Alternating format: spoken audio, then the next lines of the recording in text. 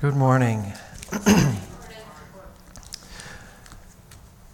This morning's scripture, Matthew chapter 2, verses 1 through 20. Now, after Jesus was born in Bethlehem of Judea, in the days of Herod the king, behold, wise men from the east came to Jerusalem, saying, "Where is he who has been born King of the Jews? For we saw his star when it rose, and have come to worship him." When Herod the king heard this, he was troubled, and all Jerusalem with him. And assembling all the chief priests and scribes of the people, he inquired of them where the Christ was to be born. They told him, "In Bethlehem of Judea, for so it is written by the prophet, 'And you, O Bethlehem, in the land of Judah, are by no means least among the rulers of Judah. For from you shall come a ruler who will shepherd my people Israel.'" Then Herod summoned the wise men secretly, and ascertained from them what time the star had appeared. And he sent them to Bethlehem, saying, "Go and search diligently for the child, and when you have found him, bring me word, that I too may come and worship him." After listening to the king, they went on their way. And behold, the star that they had seen when it rose went before them, until it came to rest over the place where the child was. When they saw the star, they rejoiced exceedingly with great joy. And going into the house, they saw the child with Mary his mother, and they fell down and worshipped him. Then, opening their treasures, they offered him gifts, gold and frankincense and myrrh. And being warned in a dream not to return to Herod, they departed to their own country by another way. Now, when they had departed, behold, an angel of the Lord appeared to Joseph in a dream and said, "Rise, take the child and his mother, and flee to Egypt, and remain there until I tell you, for Herod is about to search for the child to destroy him." And he rose and took the child and his mother by night and departed to Egypt, and remained there until the death of Herod. This was to fulfill what the Lord had spoken by the prophet, "Out of Egypt I called my son."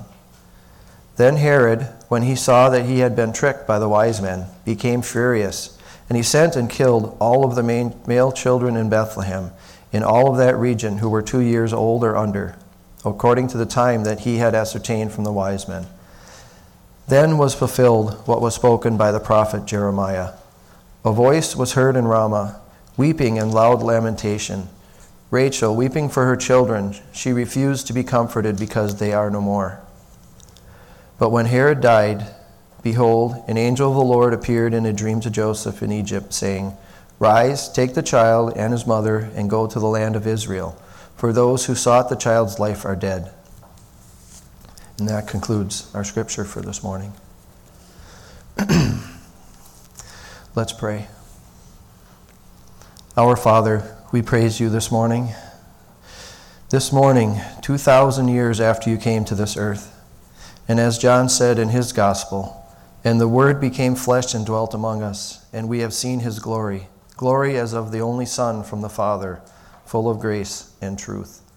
A very good description of Christmas, a celebration of Jesus taking on human form and living with us, the greatest sacrifice that could ever be made, fully chosen by Christ, not forced, done of his own divine will, a will that sought to please his Father, that was done to redeem fallen humanity, you and I, sinners, each and every one of us.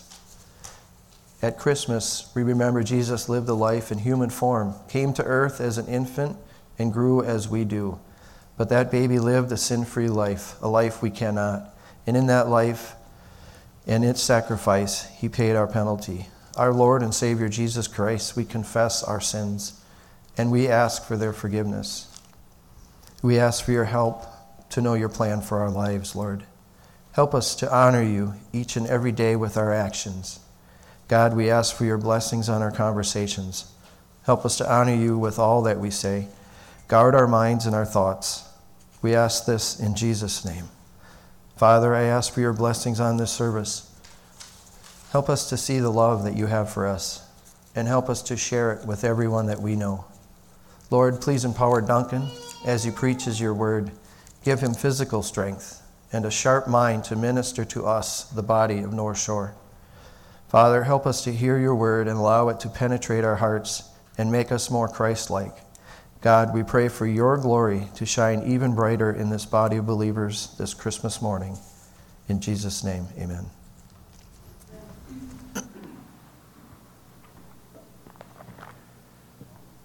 On this Christmas morning, we're going to peer into a part of the Christmas story that is not as well known as many of the others.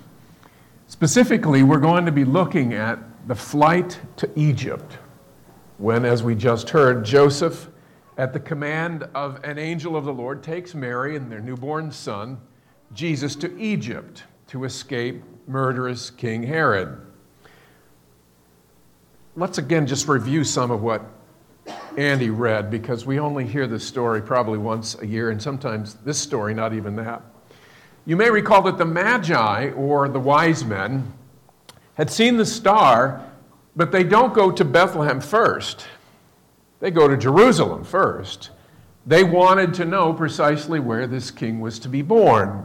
When King Herod heard about the wise men and the supernatural sign that they were following, Matthew said, he was troubled, and all of Jerusalem with him. Everyone in Jerusalem knew of Herod's cruelty and ruthlessness.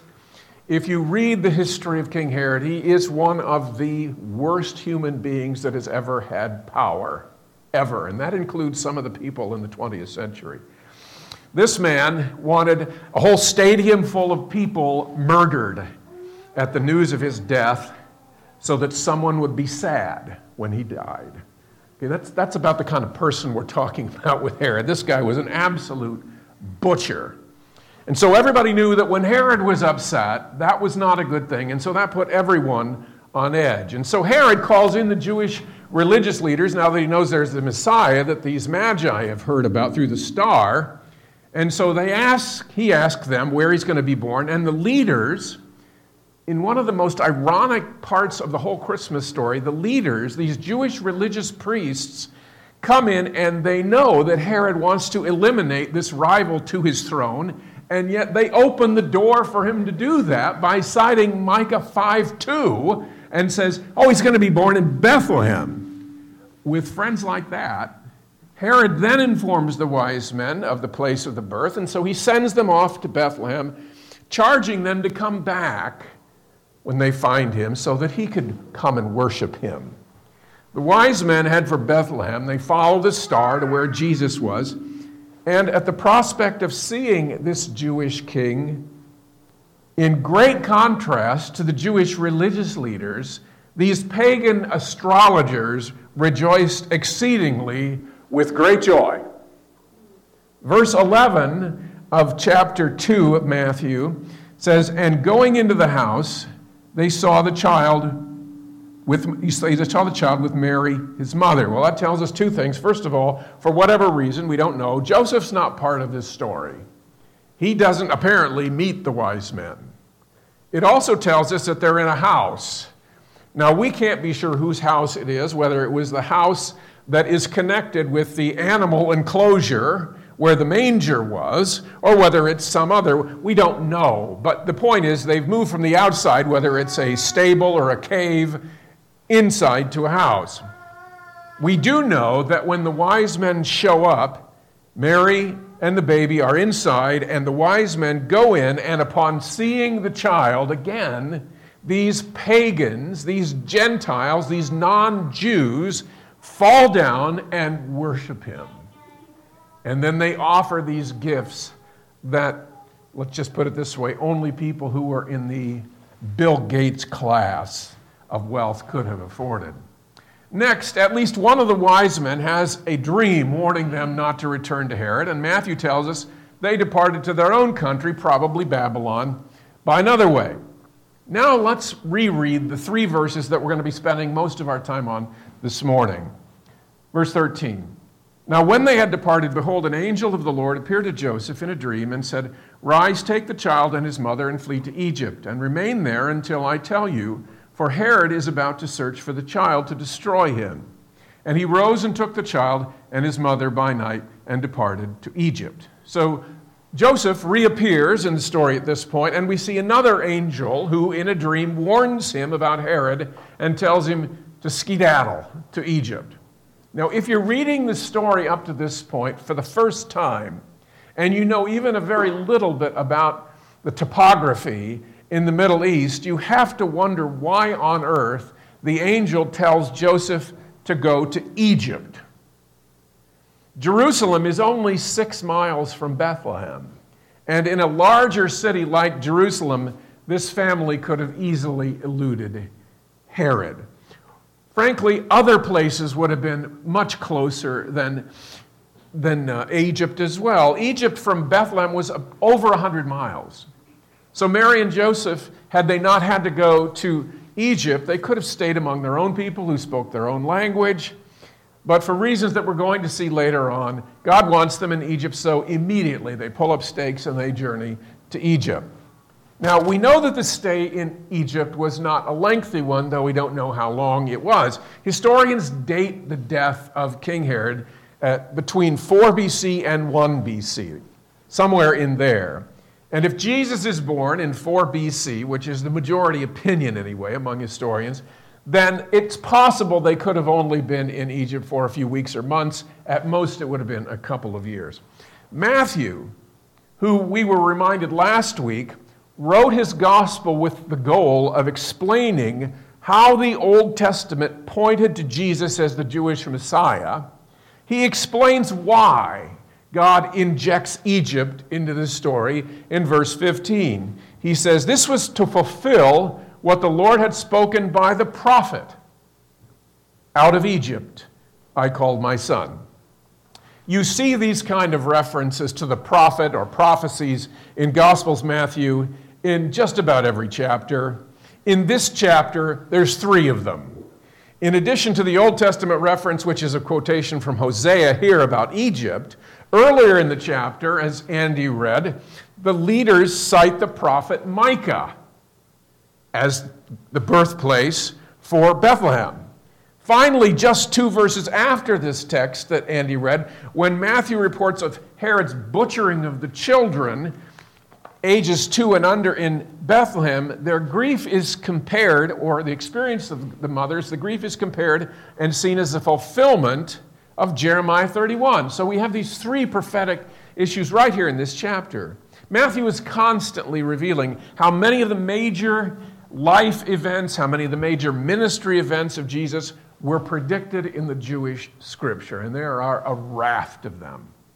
And he does here in Matthew chapter 2, he does that when he connects, on the one hand, Jesus and his family coming out of Egypt after Herod died, and on the other, this verse from the prophet Hosea, that, as we'll see, referred to the exodus of Israel out of Egypt. Let's read it again. Matthew says in verse 15, this return of baby Jesus to Israel from Egypt after Herod dies, this was to fulfill what the Lord had spoken by the prophet, out of Egypt I called my son. This is what we're going to spend some time thinking about, because this can be somewhat confusing. It really, however, tells us something very important and very interesting about who Jesus is and about the God who is sovereign over history. As we said, Matthew takes this verse from Hosea chapter 11, which is one of the most heartwarming chapters in the Old Testament. If you haven't read it sometime, it would do your heart good to read Hosea chapter 11. In this chapter, the prophet Hosea records the tender care that God has given to Israel, which the prophet portrays as his fatherly care. But the same chapter also portrays God as Israel's husband, who repeatedly suffers the serial betrayals of Israel as she incessantly commits spiritual adultery against God, as they worship these pagan gods of the neighbors. The chapter also includes stern warnings of the coming wrath that God promises to bring as a punishment for Israel's adulterous behavior. In verse 1, we see God as the father of Israel, his chosen people who he'd raised from an infant nation, and he uniquely loved these people. In this verse that Matthew will quote later in chapter 2 of his gospel, God says through Hosea, "When Israel was a child, I loved him, and out of Egypt I called my son." So Hosea is, of course, referring to God delivering a much younger Israel when about 900 years earlier in their history, he brought this then child Israel out of slavery that they had experienced in Egypt. That's what Hosea is talking about. Okay? In this chapter 11, there's a clear tension between, on the one hand, God's fatherly love and mercy, and, as Israel's husband, his holy jealousy and his desire for justice over her continual adulteries. And the emotional climax of Hosea 11 is in verse 8, where God reveals his transparent love for Israel, even in the midst of her adulteries. And so in the middle of all of these threats of wrath, he says this, "How can I give you up, O Ephraim? How can I hand you over, O Israel? My heart recoils within me. My compassion grows warm and tender. I will not execute my burning anger. I will not again destroy Ephraim, for I am God and not a man." Gary Smith does a great job of explaining this verse. He says, God struggles with his decision and laments having to punish his people so severely. He cries out in the anguish of love, "How can I do this?" These words do not suggest God is confused or does not know what to do. Rather, they simply express the emotional intensity of God's love and anxiety in human terms that the audience can appreciate. Now, with that as background, now let's turn to think about Matthew citing this one verse from Hosea chapter 11 with relationship to God calling baby Jesus and his family back from their flight to Egypt. And the obvious question when you think about Hosea 11 and Matthew's quotation of it is this: what could possibly be the connection between God calling the nation of Israel as his son out of Egypt through the Exodus and God calling his son Jesus out of Egypt to return to Israel after Herod died? Okay? There has to be a connection because Matthew draws a direct tie between the two, because he quotes Hosea to refer to Jesus, even though Hosea originally referred to Israel. Okay? Are you getting where I'm coming from? You didn't think you'd have to think on Christmas morning, did you? The truth is, as we see in Hosea, the first truth, and you need to know two truths to understand this. The first truth is, in the Old Testament, God repeatedly refers to Israel as his son. We see this a lot. We see it very vividly in places like Exodus chapter 4. Moses has been called by God, and so he's been in Midian for all of these years, and God calls him back out of Midian on his 40-year exile, and on the way back to Egypt, he's giving instructions to Moses as to what he's supposed to say to Pharaoh. Beginning in verse 21, we read, "And the Lord said to Moses, when you go back to Egypt, see that you do before Pharaoh all the miracles that I have put in your power. But I will harden his heart, so that he will not let the people go. Then you shall say to Pharaoh, thus says the Lord, Israel is my firstborn son.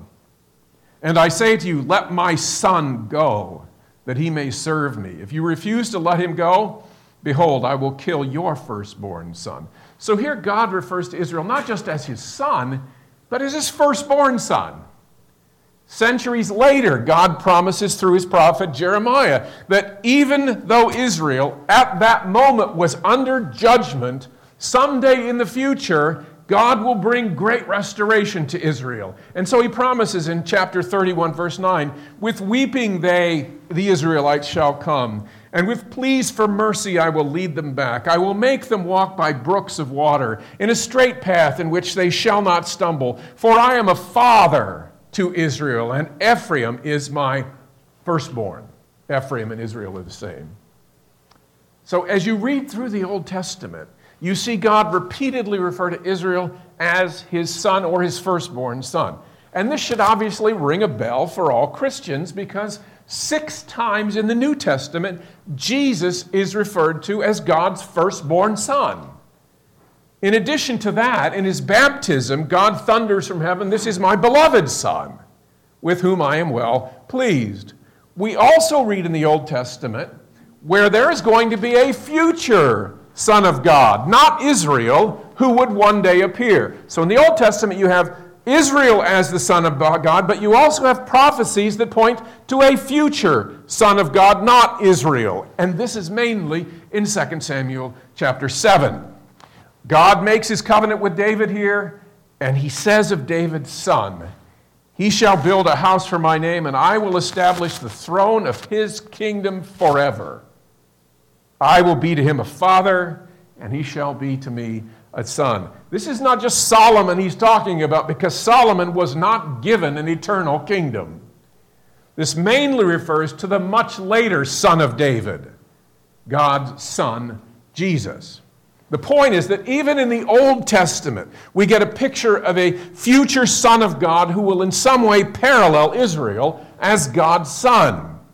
And that leads us to the second truth that helps us see how Matthew can take this verse about Israel and apply it to baby Jesus. And that is, in the New Testament, Jesus is repeatedly portrayed as the new and better Israel. Jesus is repeatedly portrayed as the true Israel. This explains why God calls both Israel and Jesus his beloved Son. As we'll see, the point of these two identical references to refer to two very different entities, Israel and Israel's Messiah, is to reveal this. When you look at the life of Jesus as God's Son and what the New Testament reveals about him, and the contrast that with the Old Testament reveals about God's Son Israel, it's clear that God sends Jesus as the true and better Israel. Now, if you're confused, just follow me. It's going to come clear, I promise, in a minute. Greg Beale says it this way in his book on biblical theology. He says, "Since Israel disobeyed, God has to come do what it should have. So he must retrace Israel's steps up to the point where it failed and then continue to obey and succeed in the mission that Israel should have carried out." Now let's explain that. But let's first back up a little bit. Think of it this way in relationship to something we've already seen in our study of Ephesians. We've seen already that Paul teaches that God put Adam on this earth as his human, image-bearing son, as the head over humanity and to steward this earth so that it would display the glory of God. But in his sin, Adam failed. So God, as we've seen, sent Jesus as the second Adam. And Paul uses those exact words in Romans chapter 5. The second Adam, to begin a new human race, as we've seen in Ephesians. And after his creation of humanity, God's second major attempt to create a people who would glorify him is the creation of his chosen people, the Jews. He chose them, he separated them out from every other people by establishing sacred covenants with them to be his people. But like Adam, Israel also repeatedly, incessantly, consistently failed as God's son. After they returned from their 70-year exile in Babylon for breaking the covenant, even with all the prophecies about Israel, that there would be a new day when Israel would be faithful and triumphant, to the disappointment and confusion of so many Jews, that day never came. They never became a great nation, as so many of the Old Testament promises gave them hope for. And the reason is because those promises weren't for national Israel. So the New Testament, as we've seen in Ephesians, teaches that Jesus comes as the second Adam, the new and better Adam, if you will, to succeed where Adam failed as God's son by bringing about a new race of people united with himself, that he would redeem from the sin and the curse of Adam. But now we see that the New Testament also reveals that Jesus comes as a second Israel, the new and better Israel, the true firstborn Son of God to succeed where Israel failed. Now let's just think about some ways that the New Testament writers reveal that. They reveal Jesus as the new and better Israel. First, think about the pattern of events in Jesus' life that clearly are parallel with the history of Old Testament Israel. First, as we've seen today, when Israel was quite young, God called his Old Testament son out of Egypt. And as this verse in Matthew chapter 2 reveals, while Jesus was still very young, God calls his New Testament son out of Egypt. Second, after the Exodus from Egypt, God's son Israel passes through both the waters of the Red Sea and also the Jordan River under Joshua. At the beginning of Jesus' ministry, God's true and better Israel, Jesus, is baptized in the Jordan River. And for what reason? He doesn't have any sin. He tells John the reason that he's being baptized was because it is fitting for us to fulfill all righteousness. Well, at least part of what that means, to fulfill all righteousness, is that Jesus, as the true and better Israel, also goes through the waters of the Jordan in baptism. And it's no accident that at his baptism, God says, "This is my beloved Son, with whom I am well pleased." He never says that about Israel. A third parallel between these two sons is seen in what happened to Israel after the Red Sea.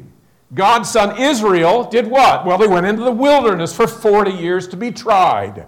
Well, what happens to God's true and better son, Israel, Jesus, after he passes through the Jordan River in baptism? He goes into the wilderness to be tempted for 40 days.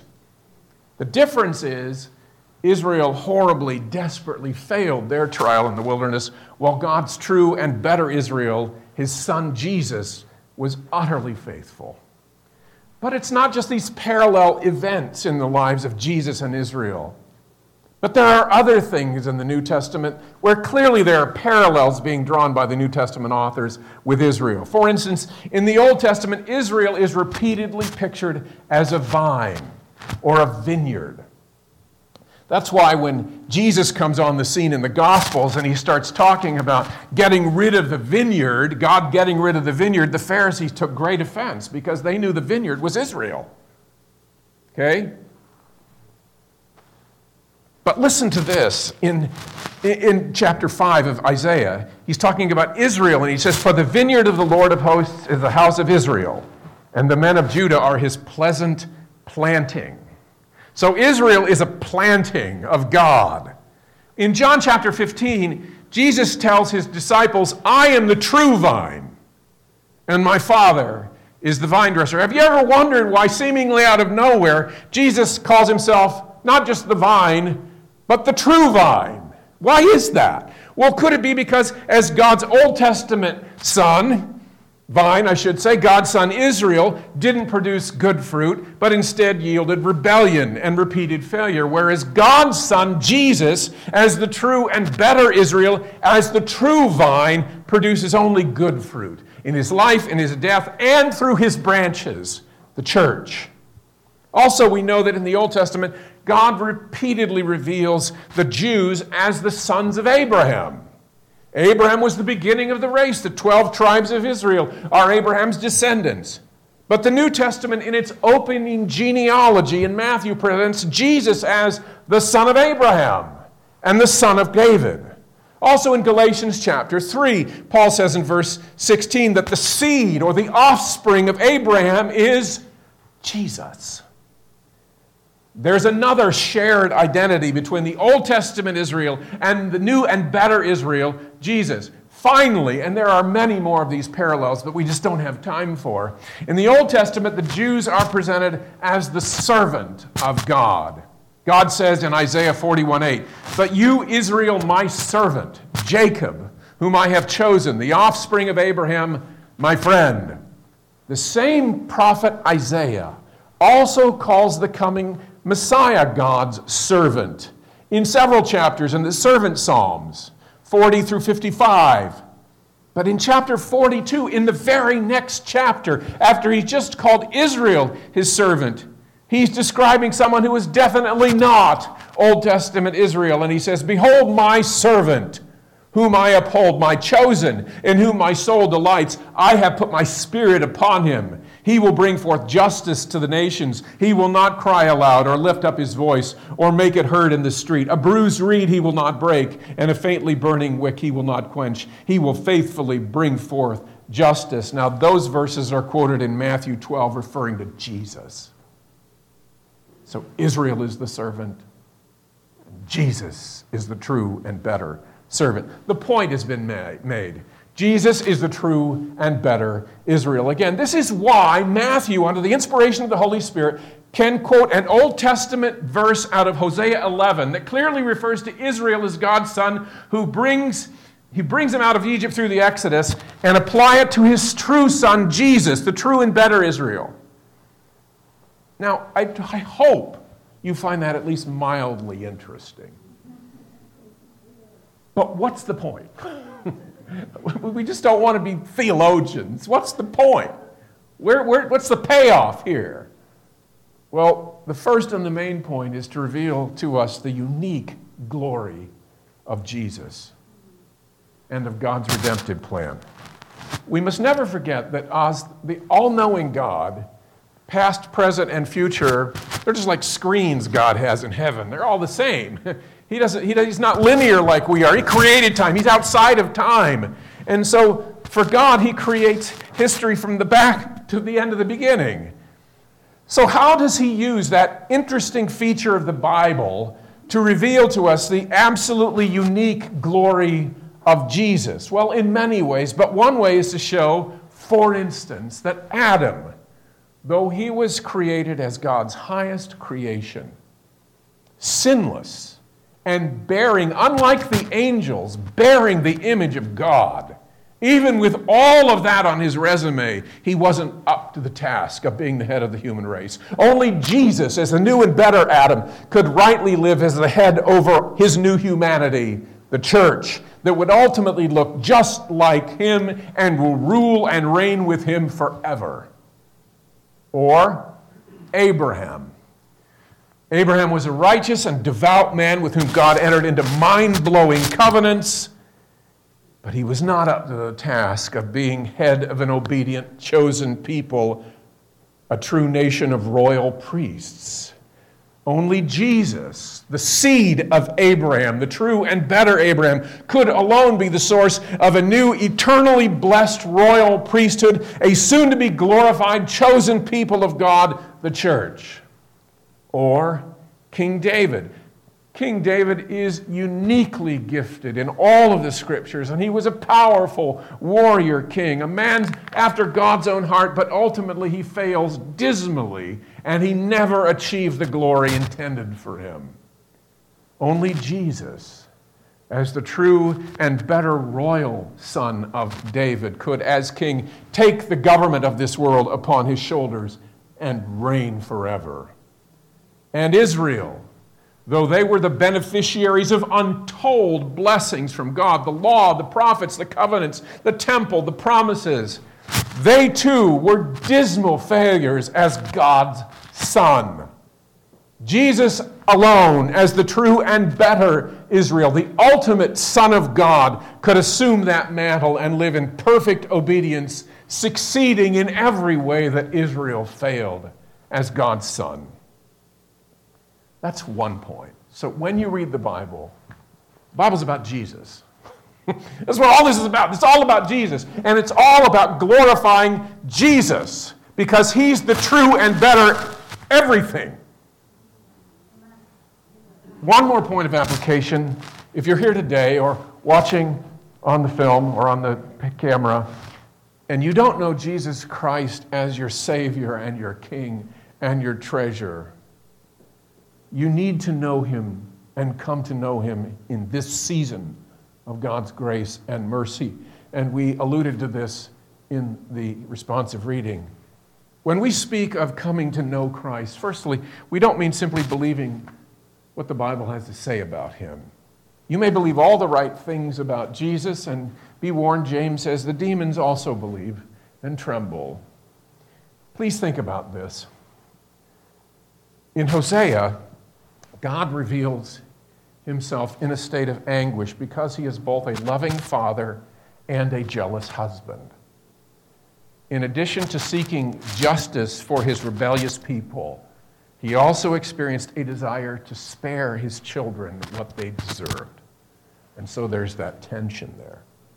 And God hasn't changed. At this time, in this season of salvation history, on the one hand, He has sent his only Son into the world to pay the penalty for the sin of all of those who would come to know him in faith. And he did that because he is an infinitely merciful God. Now he waits for sinners to repent of their sin and turn to him so that he can cleanse them with his shed blood, the shed blood of his beloved Son, that their sins might be forgiven. That's the good news of the gospel. But the scripture, as we read in the responsive reading, also reveals that there is a day coming, either when a sinner dies or when Jesus returns. And in that day, God's mercy for sinful humanity will be spent. There will be no more tension within him. The time for mercy for sinners will be over, and he will bring about eternal judgment on the idolaters of this world, those people who placed their own lives above his own. And there will be no reprieve and no pardon and no second chances and no opportunity to give an explanation or excuse or say, please, can I just have one more shot? It's over. Now he holds out his outstretched hands to welcome anyone who would come to him in faith and repentance. But one day he's coming with an iron rod to judge the nations. So come to Jesus, this glorious Son of God, today. Admit you're in desperate need of a Savior to come into your life and place new desires in your heart that would treasure him as Christ, that would treasure him as your highest love. May God give us the grace to live for the glory of Christ, the true and better Israel, the ultimate Son of God, for his glory and for our joy. Let's pray.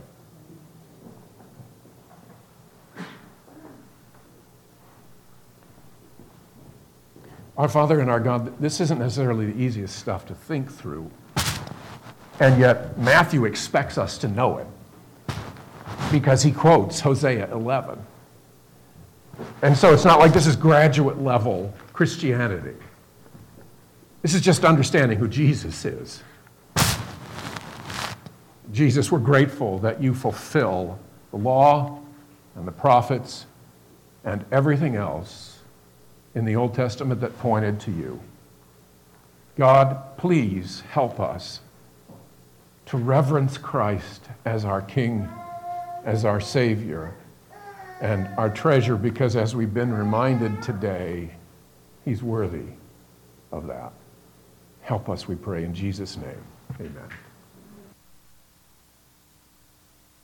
Our time standing and worshiping God through song. So let's close our time together singing, Come Thou Long Expected Jesus.